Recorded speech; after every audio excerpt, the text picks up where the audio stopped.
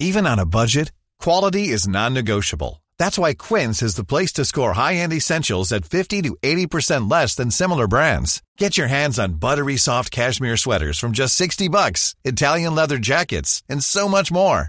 And the best part about Quince, they exclusively partner with factories committed to safe, ethical, and responsible manufacturing. Elevate your style without the elevated price tag with Quince. Go to quince.com/upgrade for free shipping and 365-day returns. Hello, ladies and gentlemen. Welcome to The Passing Shot, the tennis podcast by fans. My name's Joel Gerling. I'm Kim McKenzie. And today on Passing Shot Meets, we're in conversation with Andy Bettles, current coach of Elina Svitolina. Please take your seats quickly, ladies and gentlemen. Thank you.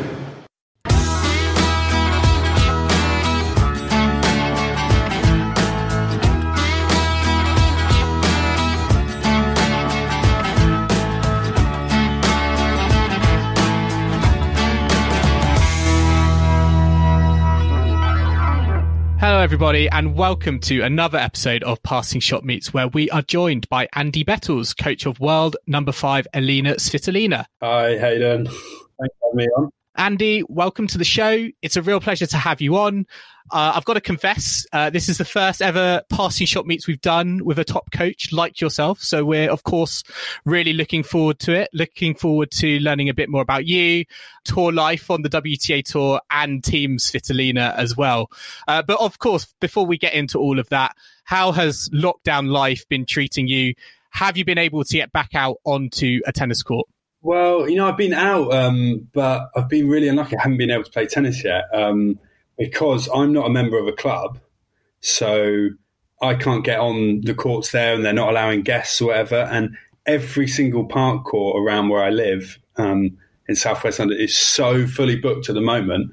I haven't been able to play. So everyone else is getting out there, but I'm still yet to... Have you not got like a wall next to where you live that you can just kind of play against the wall in a backdrop or something? Well, I could do that. I'm hoping for a proper court for a little while longer. I suppose in normal times it would be great to see so many people like out on the local courts, but we normally see that like post Wimbledon, don't we, with like the boom. But I guess it's because of the current situation. But I think also from tomorrow the rules are relaxing even more, so I guess there'll be even more people kind of wanting to get out and about. But let's kind of begin, Andy. You're actually the first coach we've had on the show, so welcome and thank you very much for taking the time to come on. Of course, we know you as Elina Svitolina's coach. I'm sure a lot of our listeners will be aware of that as well. But let's kind of go back to the beginning a bit, and if you could just tell us a bit about how you got into tennis. When did you start playing it yourself? I was really young when I started. I was probably like going to say 3 or 4 when I first started picking up a racket. My mum was always a big tennis fan, and we lived right next to a little club down in Somerset, actually. And I had an older brother, a couple years older than me, who started playing tennis and might have done some groups, whatever. And I just kind of wanted to join, followed on. So I started playing from a really young age, and then kept at it. Turned out to be pretty good, and I ended up going to Reed School to kind of focus on the tennis from 11 to 16. Then moved over to the National Centre to then, and went to university after that in America. So I've had quite a long tennis journey. Oh wow! Where were you based in America? It was a small city called Boise. So I was at Boise State University, a small one, a niche little university. But I had a great time there. And then I played professionally for a little bit after that. Oh, that's always one of the things I'm kind of most jealous about when when you get the players going off to do all the scholarships and the tennis in America. I'm always quite jealous of that, not to mention everything else. But so at what point did you kind of move over into like coaching? When did you kind of make that decision, and how was it kind of a natural decision to make, or was it quite a sort of fraught over choice? Well, I kind of finished university when I was like 21, always wanted to give it a go on the pro tour. Figured out fairly quickly that I wasn't quite good enough, and B, I definitely didn't have the money to keep traveling around and doing it. So I guess it was never like a big thing. I was thinking, I really want to go into coaching, whatever. I kind of luckily fell into a job of sparring partner with Anna Ivanovic kind of straight after I finished playing. Nigel Sears was her coach at the time, and he asked me to be her sparring partner.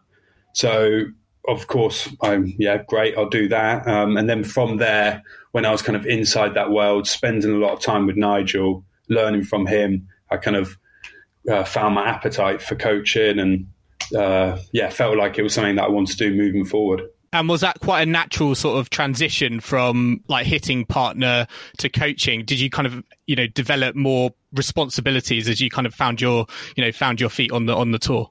Yeah, I guess I kind of moved into it fairly kind of slowly, because I was with Nigel to start, with Anna for like a year, and at the beginning I didn't really speak much, and I was just hitting, kind of didn't want to interfere, get involved. And then kind of the longer we were together, he'd do a few weeks so there'll be a few weeks where he wasn't there.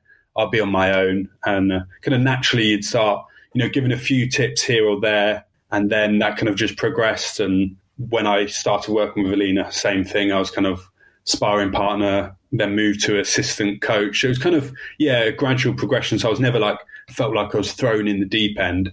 But the big difference is, being the sparring partner, there's no pressure to say anything or results as much, where with the coaching, you definitely feel that a bit more. Absolutely. I think I can sort of sympathise with that kind of, needing that sort of initial period where you're kind of just getting used to the whole setup. But I mean, now you've been working with Elina for a while, would you be sort of able to kind of describe the kind of coaching style you have with her? Are you able to put a label on it? What's the kind of key points to that relationship that you have? Yeah, it's an interesting one, because obviously she's such a good player, and she was a great player when I started coaching with her. So it's difficult to say, and this is my first coaching job, whether it's my philosophy with her or it's my philosophy in general.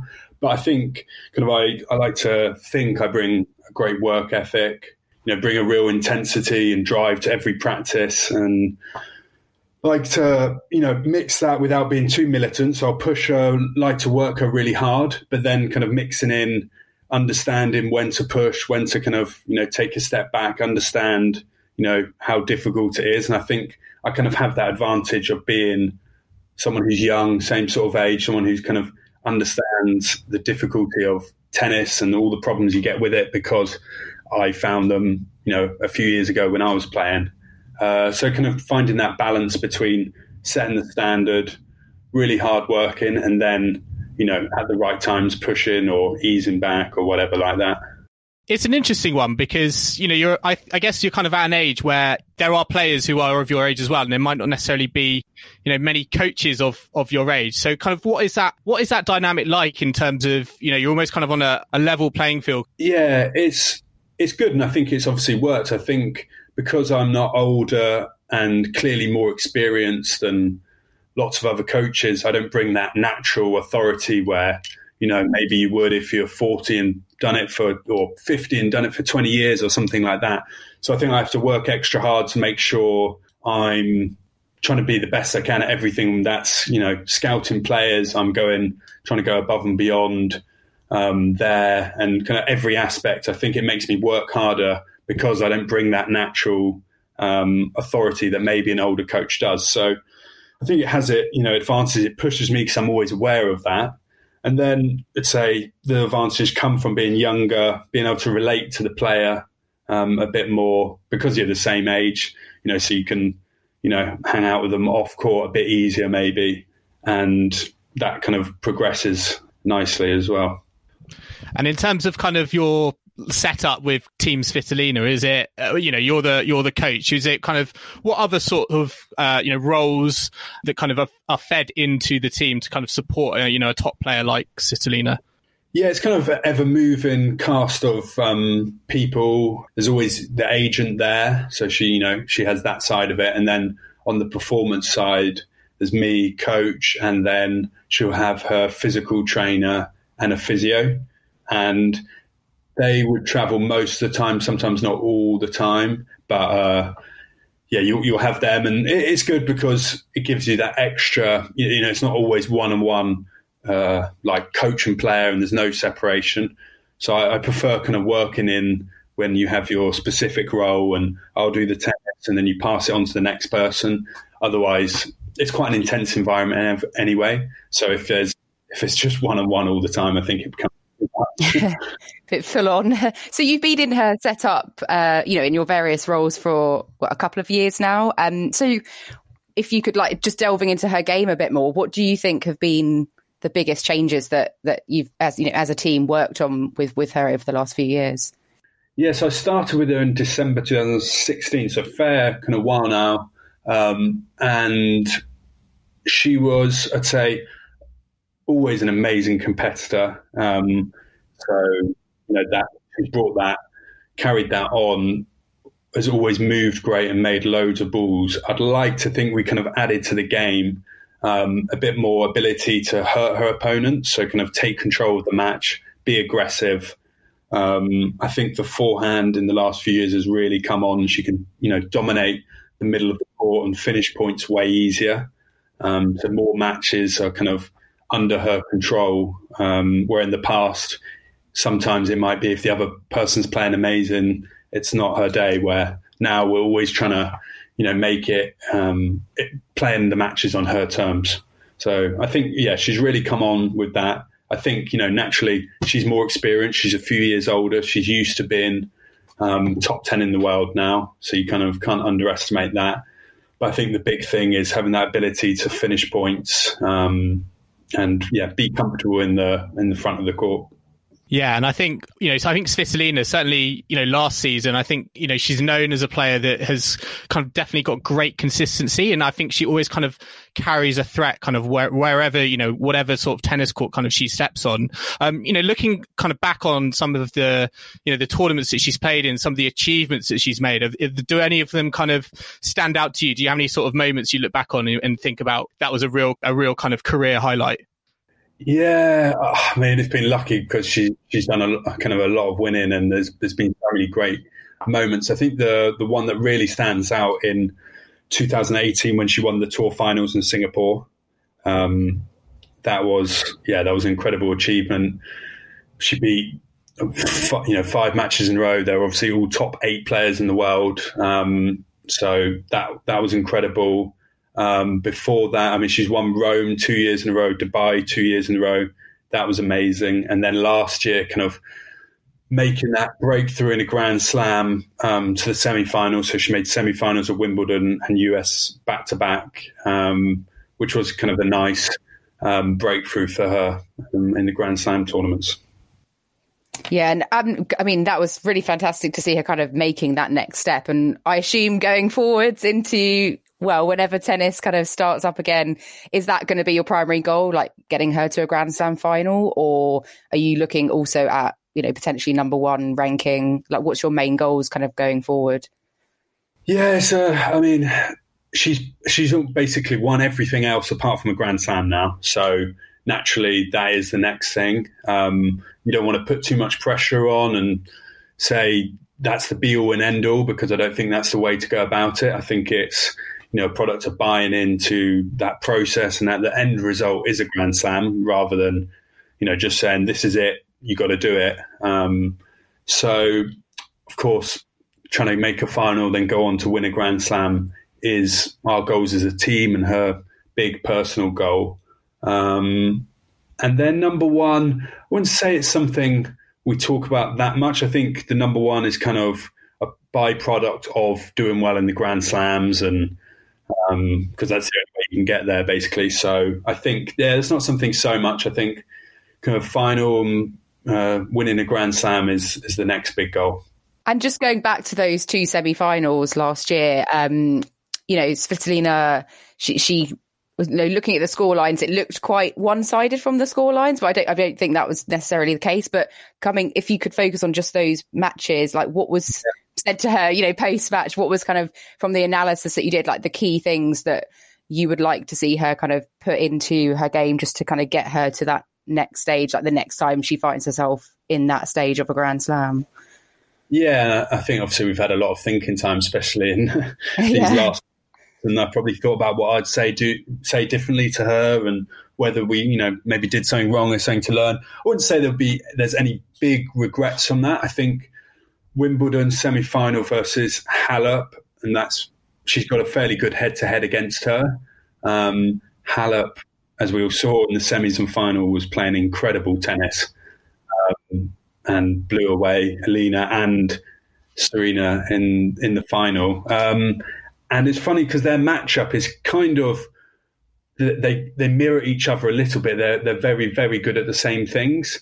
And it's happened before in the past with Elina beating Simona easily, where it's kind of like if one of them gets on top early, it kind of it's almost difficult for the other person to come back. And, those really, really long games and points at the beginning are always so pivotal when they play each other. And whoever can just kind of nudge themselves in front seems to be the one who comes out the winner. So that's kind of that is, it is something I thought about a lot. I wouldn't say we'd do anything too different tactically, apart from maybe trying to, like I spoke about before, take control a little bit, use the lines a little bit more. But I wouldn't say Elina played bad. It was actually a really high level match, especially those first few games, which I think were took very about half. Yeah, long, weren't they? I remember watching it, and it was almost 25 minutes just for a couple of games, and then after that it was different. But and the US Open, I think, was it against Serena that she got? Yeah. So and again, and it's kind of similar where the beginning was so important as well. Elina was playing great throughout that tournament. She'd be in Venus, Yastremska, Madison Keys, Jo Konta. So she was having a great run. So she was really confident going into that match. And the beginning again was very important because Serena was, I think, she wasn't completely loose at the beginning. She obviously aware how good a player Elina is. So she wasn't totally loose. She wasn't moving amazing. And there was a few games at the beginning where, again, I feel like if Elina had just managed to get the break or whatever, then she would have relaxed into it. But it happened that Serena did, and she relaxed, she got loose, and when Serena's kind of in full flow in a night match at US Open, it's pretty tough to stop. So they're both very good players who she's lost to, and they both performed amazing on those days. So it's not something I think she should look back, or we look back on a team and being like, oh, that's such a missed opportunity there. Obviously, there's things we'd like to do different, and if you get that chance again, she's ready to take it. Yeah, I was kind of looking back at her record at Grand Slams, and she lost to Halep at Wimbledon, Serena Williams at the US Open, Muguruza at the Australian Open. She seems really unlucky that she's playing players who are either winning the whole tournament or getting to the final. So it feels like it's not far away, and it sounds like you feel like what you need to do is she needs to make sure that she gets off on the right foot and really kind of assert that pressure early on in the matches. Yeah, and like I said, I don't believe in, it's really unlucky or whatever, because you're going to have to beat those players to win a Grand Slam. There's no, hiding that. So I wouldn't say it's unlucky, and I think everyone knows Elina has the level to win a Grand Slam. She's won, the tour finals. She's beaten all these players numerous times. So I think it's just about, staying patient with it, understanding that, it may it's taken her a bit longer than she wanted, but if she keeps on the right track and focuses on, the process rather than just how she's got to win a Grand Slam, I think it will come. She's not far off. Yes, and I certainly agree. And then in terms of kind of other events that are on the horizon, I'm just thinking out loud in terms of kind of the Olympics. Is that a goal on her mind as well? Do you feel like there's any sort of pressure being, from Ukraine? Ukraine's obviously not that famous in terms of kind of the tennis world. Do you feel like she carries sort of the weight of the nation on her shoulders, or not really?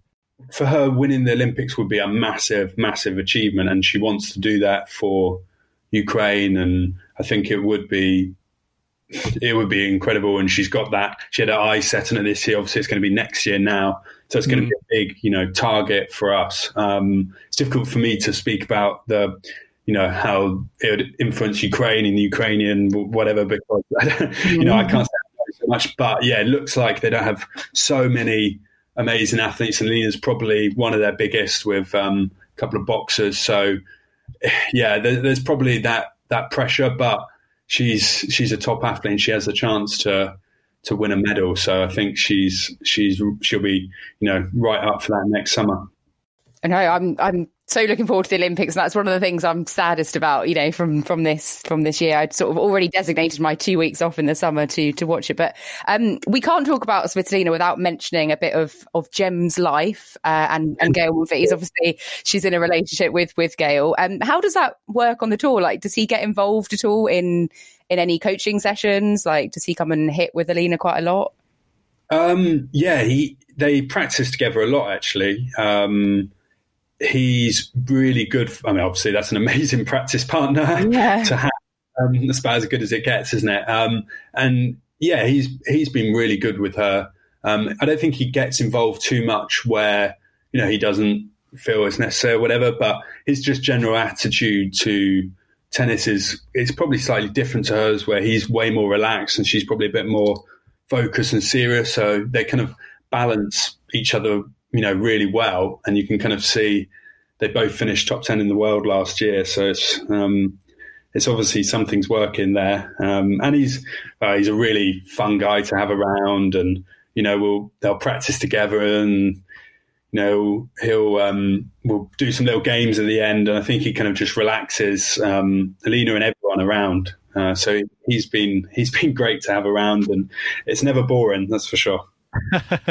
Yeah, because he's probably had one of his best seasons this year. I think he was probably the closest that got to beating Novak Djokovic. But I was going to ask, actually. I think what I've seen as a fan, I guess, over the last year or so, I've seen more like ATP players kind of hit with WTA players, and it almost kind of having that mixed element in kind of coaching sessions and bringing different sort of, I don't know, a different approach to coaching. Do you have any sort of views on kind of bringing, men's players to hit with women's players? Do you think that works? Do you think that's sort of an evolution that we're kind of, seeing now more on the WTA tour? Yeah, I think that's something that Elina and Gael started, maybe. I don't know if they can totally take claim for it, but it seems like it kind of started after that.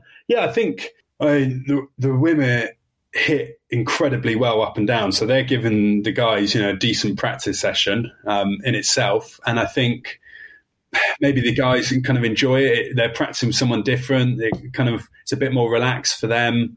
They can have a bit of fun, maybe without a peer or something. So it seems to be something that's quite popular. And I think the fans really enjoy watching that. I think sometimes the practice courts when a ATP and a WTA player are practicing with each other are more full than the match courts.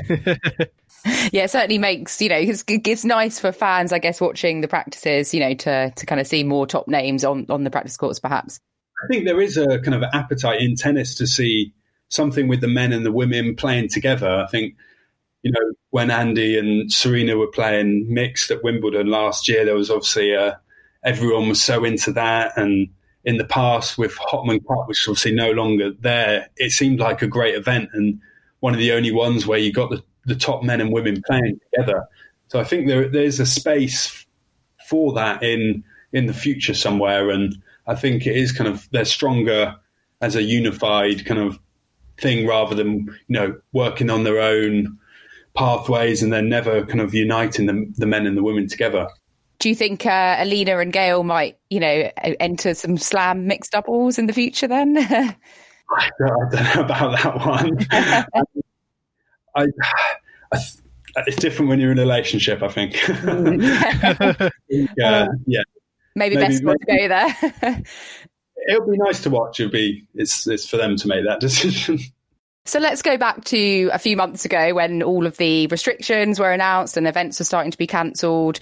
What was the feeling like within the Svitolina camp, because I gather she just won the Monterey title and was maybe picking up, a bit more form going into the rest of the season. So what was your kind of initial reaction to the kind of cancellation of Indian Wells and subsequent events? Yeah, it was really strange because we kind of it felt like, the COVID and whatever, it was kind of spreading, and it seemed at some point inevitable that stuff was going to start. It was going to start affecting the whole world, but I didn't realize how quick it was going to come. I remember always in my head, I was thinking, maybe we'll do Indian Wells, Miami, and then after that is going to be, something, but it won't be before then.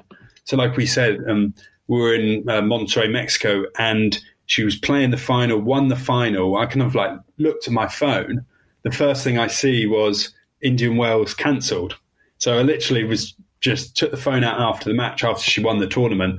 And then I told her kind of as she was lifting the trophy up.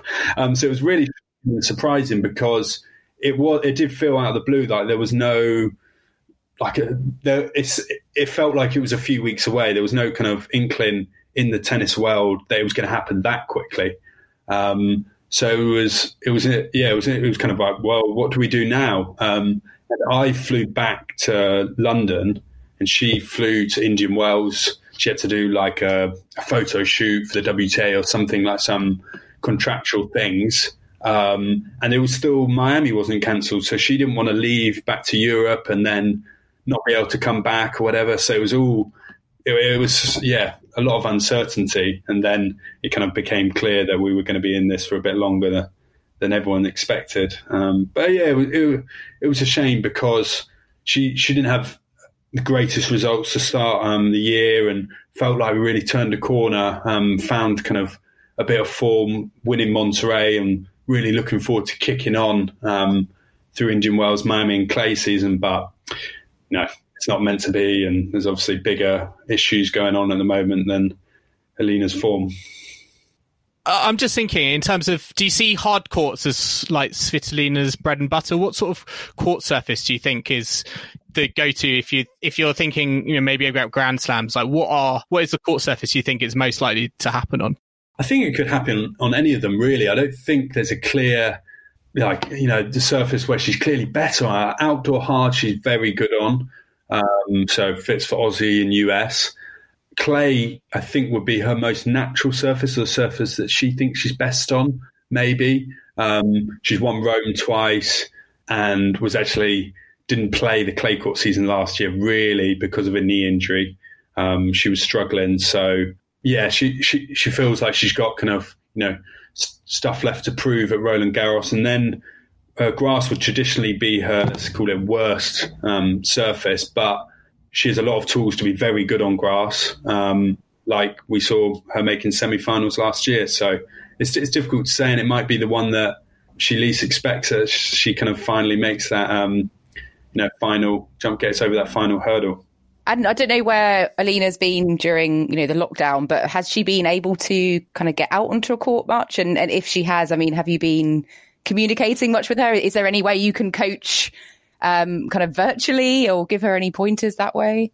Yeah, so she's been able to kind of start hitting like we can in the UK now, get up, hit for a few hours, whatever. She's abroad at the moment, but she's playing a few hours a week, building it back up slowly, doing a lot of fitness work, so she's in good physical shape. And hopefully I'm going to be able to go out there. She's in Switzerland at the moment, so hopefully I'm going to be able to go out there in a couple of weeks and we can start training properly. I haven't been doing like a Zoom coaching session or whatever. I mean, she's obviously such a good player, and she's just, at the moment, it's just about getting physically fit and feeling the ball and getting her eye back in. So it's kind of just basic stuff. And then hopefully in a couple of weeks we can kind of kick on and start to get those proper training blocks back in. Do you see the tour opening up again before, I guess, the season comes to a close? Because I know we spoke before this recording, and your initial thoughts were you just thought the season was going to be cancelled. Do you think now kind of there's more sort of optimism in terms of getting the season up and running again?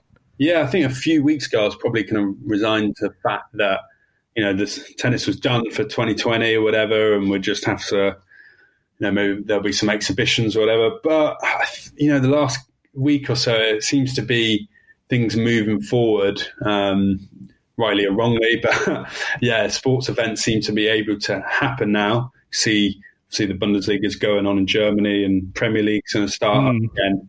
So it seems like it's positive for tennis, and if they can get creative and make sure everyone's been tested, and I guess in these controlled environments, and making sure people aren't moving around too much, then it seems like it can be possible, I guess, without fans, though, which is a big shame.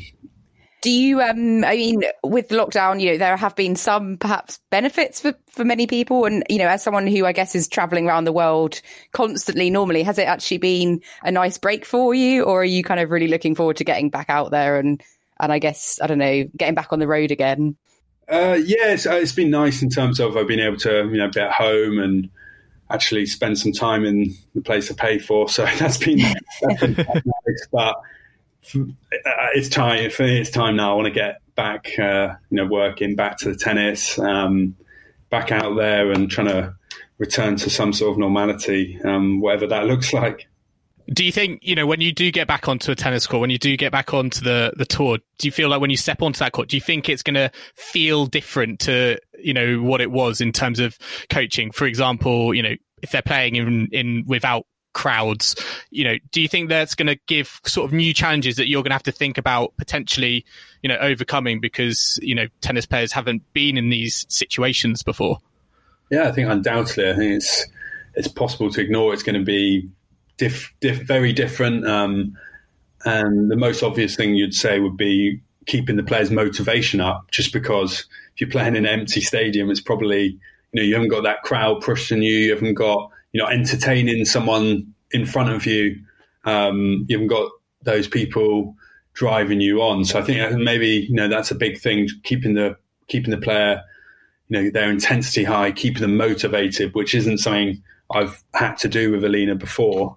And hopefully I won't, but, it seems like that's the most obvious thing. And I guess it's just going to look very different in terms of when you can arrive for your match. You might have to leave straight away, and I think players and coaches are going to have to accept there's going to be changes, and we're just going to have to find a way to, make it possible. And it's not going to be perfect, but it's better than nothing.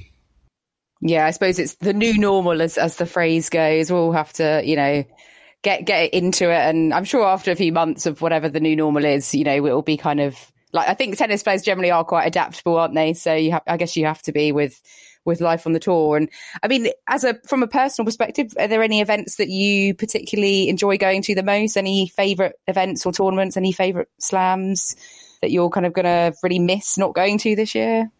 Yeah, I do love this clay court swing kind of in Europe, doing Madrid, Rome, Paris. So that would have been in the last month or so.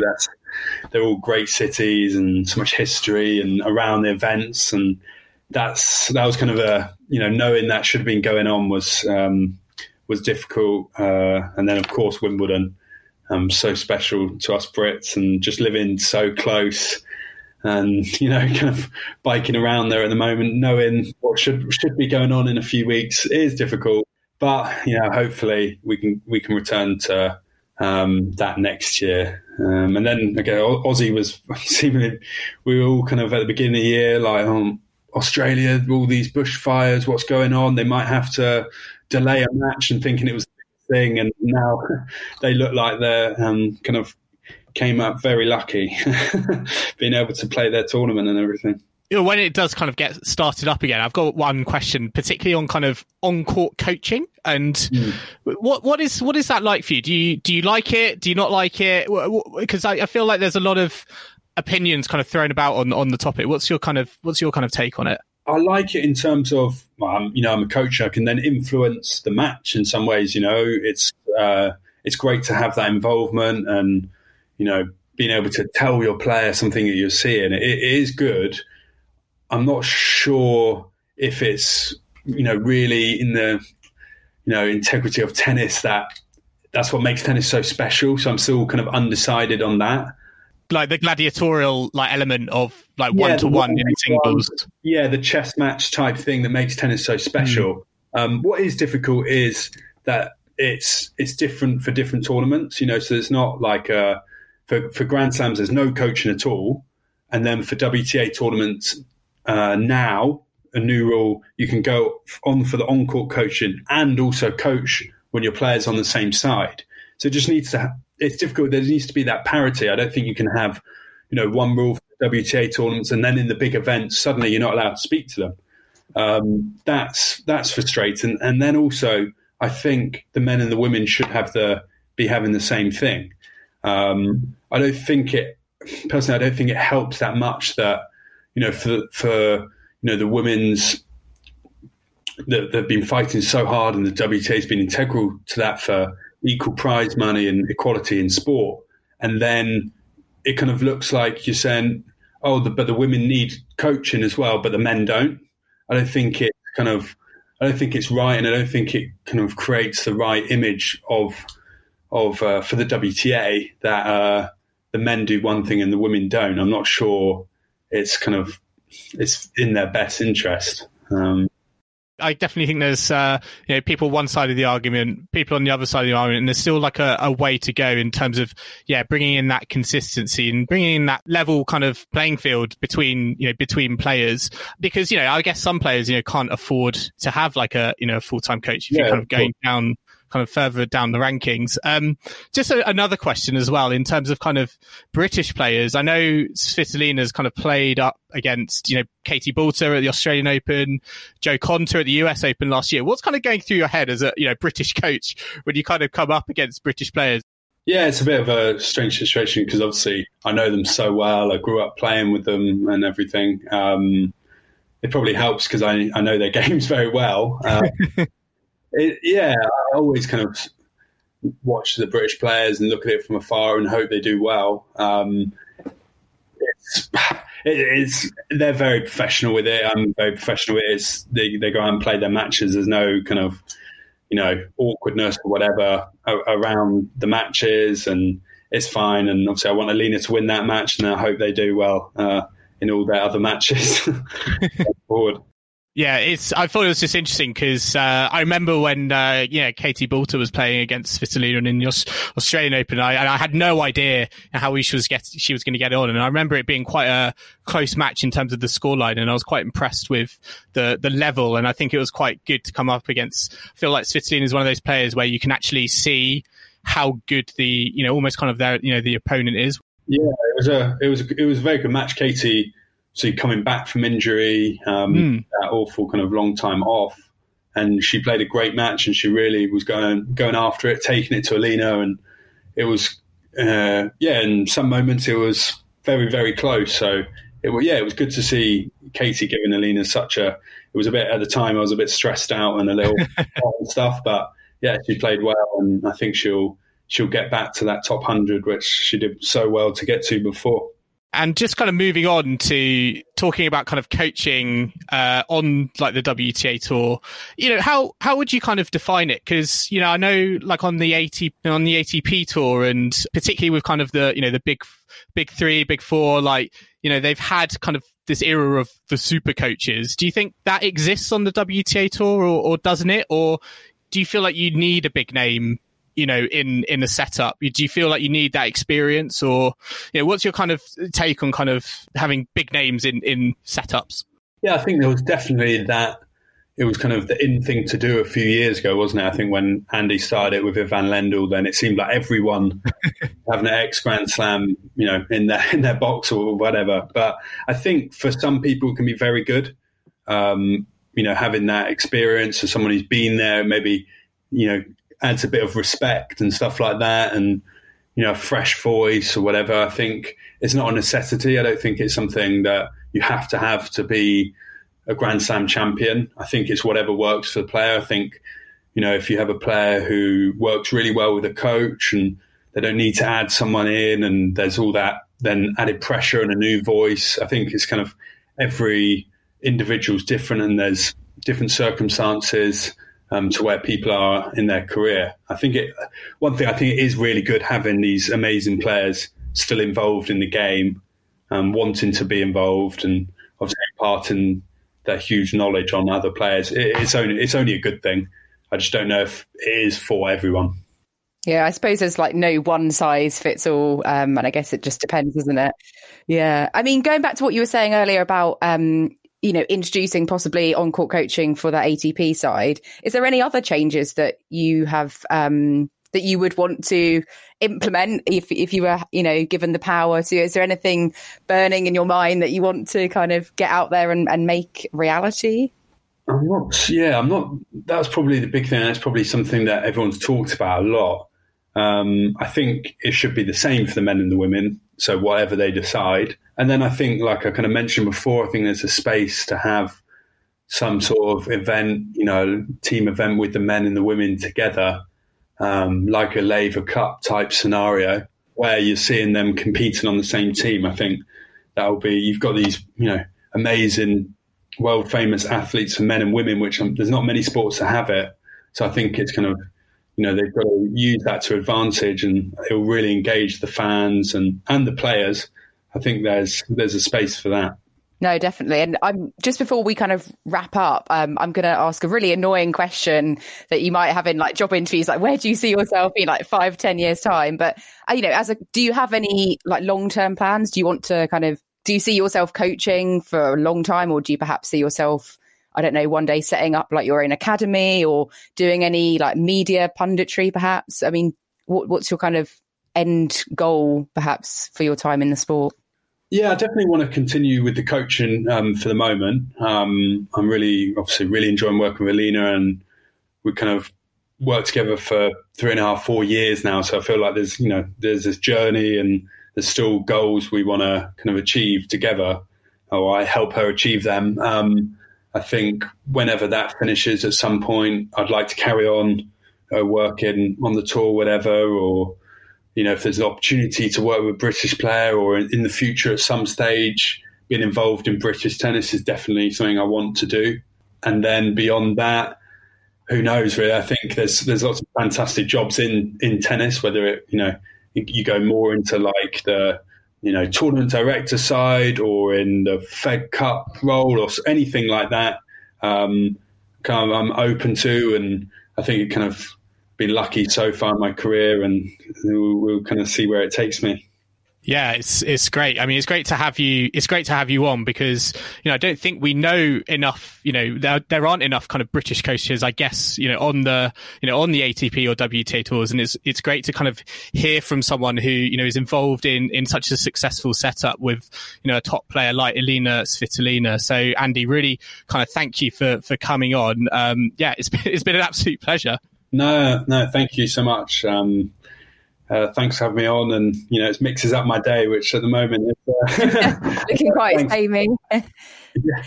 And Andy, if anyone wants to follow you on social media, I mean, are you on social media? Can they find you? Can they follow what you're up to when you get back onto the tour? I'm not a big user, to be honest. I like to kind of keep it a bit private, but I'm at Andy Bettles is my Instagram, and I don't really use Twitter. I'm more of a observer of what else is going on. I don't think I'm the best follower. Well, make sure to put that in that link in the description. It's the Gems Life. That's the one you want to. Gems Life. Okay, we'll put Gems Life. Put Gems Life in the description. Andy, it's been an absolute pleasure. Listeners, if you've got any thoughts, let us know. You can contact the show on Facebook, Instagram and Twitter at PassingShotPod. If you want to contact us by email, you can do so, passingshotpod@gmail.com. If you are listening to us on Apple Podcasts or Spotify or wherever you are listening to us, make sure you hit that subscribe button. And if you have enjoyed listening to us on Apple Podcasts, make sure to leave us a rating and a comment. But for now, that's it from this episode of Passing Shot Meets. I'm sure we'll be back again at some point in the future. So thanks for listening and goodbye.